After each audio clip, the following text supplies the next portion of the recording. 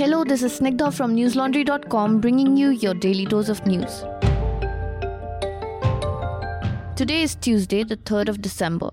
Through a Facebook post today, senior lawyer Rajiv Dhawan, who appeared for Muslim petitioners in the landmark Ram Janmabhoomi case, announced that the group Jamiat Ulema Hind had unceremoniously sacked him. He described the reasons as total nonsense. Yesterday, the Jamiat had filed a petition asking the Supreme Court to review its verdict on Ayodhya. His dismissal has created a divide amongst the Muslim petitioners of the case. In fact, the Muslim Personal Law Board called it a big mistake. Other Muslim petitioners too declared that Rajiv Dhawan would remain their lawyer and that he had only been removed by the Jamiat Ulema Hind. Kamal Farooqi, a member of the All India Muslim Personal Law Board, even apologized to Rajiv Dhawan, saying that he would remain their lawyer and that he was grateful that he had not charged them even a single penny. The Jamiat's petition is the first review petition filed after the Supreme Court's November 9th decision on Ayodhya. The Supreme Court had ruled that the 2.77-acre land belongs entirely to the deity Ram Lalla and ordered that Muslims be given a prominent 5-acre site elsewhere in Ayodhya. The Supreme Court had also said that Muslims had been wrongly deprived of a mosque which had been constructed more than 450 years ago. Now that they are in power, the pressure on Uddhav Thackeray-led Sena-NCP Congress alliance in Maharashtra to begin a fresh investigation into the mysterious death of Justice B.H. Loya has increased. Justice Loya was a special CBI judge who was hearing the Sohrabuddin encounter case in which BJP President Amit Shah was an accused. Loya, who had taken over the case in June 2014, had expressed his displeasure over Amit Shah's absence during the trials. According to reports, Justice Loya, on the last hearing, had asked Amit Shah's lawyer to ensure that Shah was present on December 15th. Strangely, Loya died on December 1st in Nagpur, where he had gone to attend a wedding. Reports said that he had died due to a cardiac arrest. Even NCP chief Sharad Pawar said yesterday, and I quote, "If there is something in it, then maybe a reinvestigation should be done," unquote. After the Caravan published a report in November 2017 in which Loya's family said that the circumstances of his death were suspicious and that he had been under pressure to deliver a favorable judgment, questions about whether his death was natural or not were raised.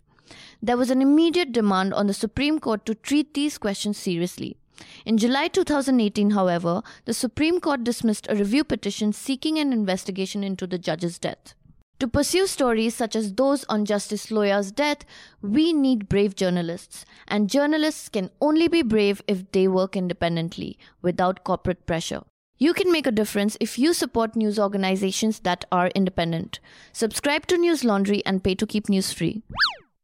Shanmuga Subramanian, an engineer based in Chennai, has been credited by NASA for alerting them about the presence of debris from the lander of Chandrayaan-2. 33-year-old Subramanian found the debris from the Vikram moon lander that scientists had been looking for and helped guide them to the spot where it had crashed. NASA made the announcement today and released an image taken by its Lunar Reconnaissance Orbiter that showed the site of the spacecraft's impact. Subramanian, on his own, scouted the pictures taken by the orbiter's camera. On September 6th, the Indian Space Research Organization had lost contact with the Vikram lander when it tried to make a soft landing near the moon's south pole. Indian and Chinese troops are all set to conduct a 14-day-long joint military exercise called Hand in Hand 2019 at Umroi in Meghalaya. The 8th such drill between the two nations will take place between December 7th to 20th and will focus on joint planning and conduct of counter-terrorist operations in semi-urban terrain. Defense spokesperson Wing Commander Ratnakar Singh said 130 soldiers from both sides will be participating in the drill, with the Chinese contingent coming from the Tibet Military Command. The exercise is planned at the company level with respective battalion headquarters controlling the training. The counter-terrorism scenario and humanitarian and disaster relief operations are two tactical exercises scheduled during the training. While Myanmar leader Aung San Suu Kyi is all set to face charges of genocide against her country's government at the International Court of Justice in the Netherlands, her supporters have started a publicity campaign. After the much-reported abuse of Rohingya Muslims in Myanmar, Suu Kyi's reputation abroad fell to an all-time low. Many even called for her to return the Nobel Peace Prize on moral grounds. In spite of this, she enjoys overwhelming support at home where her image remains untouched. On Sunday, several hundred people gathered in downtown Yangon for the third rally in her support since the announcement that she would personally have to fight the charges was made. A rally organizer was quoted as saying, "We must show our unity. If a country's leader says a lemon is sweet, we have to say it is sweet." Not really, but okay, I guess that's how it works in Myanmar. More than 730,000 Rohingya Muslims have fled to neighboring countries, mainly Bangladesh, since the Myanmar military's crackdown in 2017, which the UN investigators say was carried out with genocidal intent.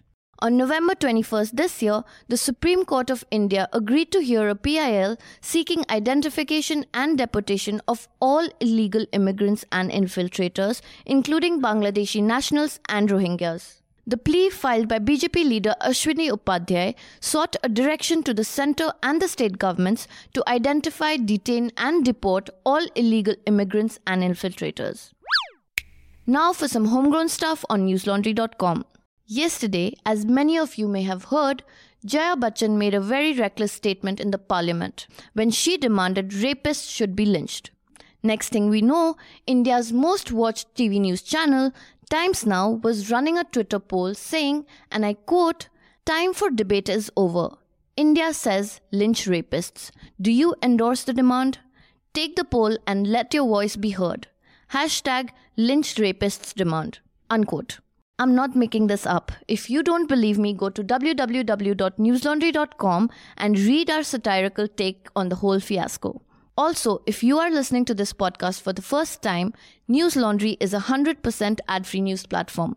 We want to bring you stories that you should hear, not hide stories that advertisers want covered up.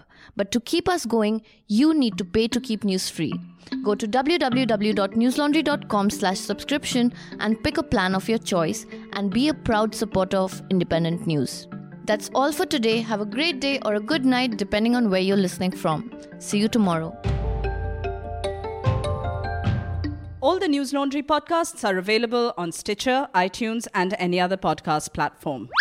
Please subscribe to News Laundry. Help us keep news independent. To catch all our podcasts on news, pop culture, current affairs, and sport, visit newslaundry.com. Follow us on Facebook, Twitter, and Instagram, and subscribe to our YouTube channel.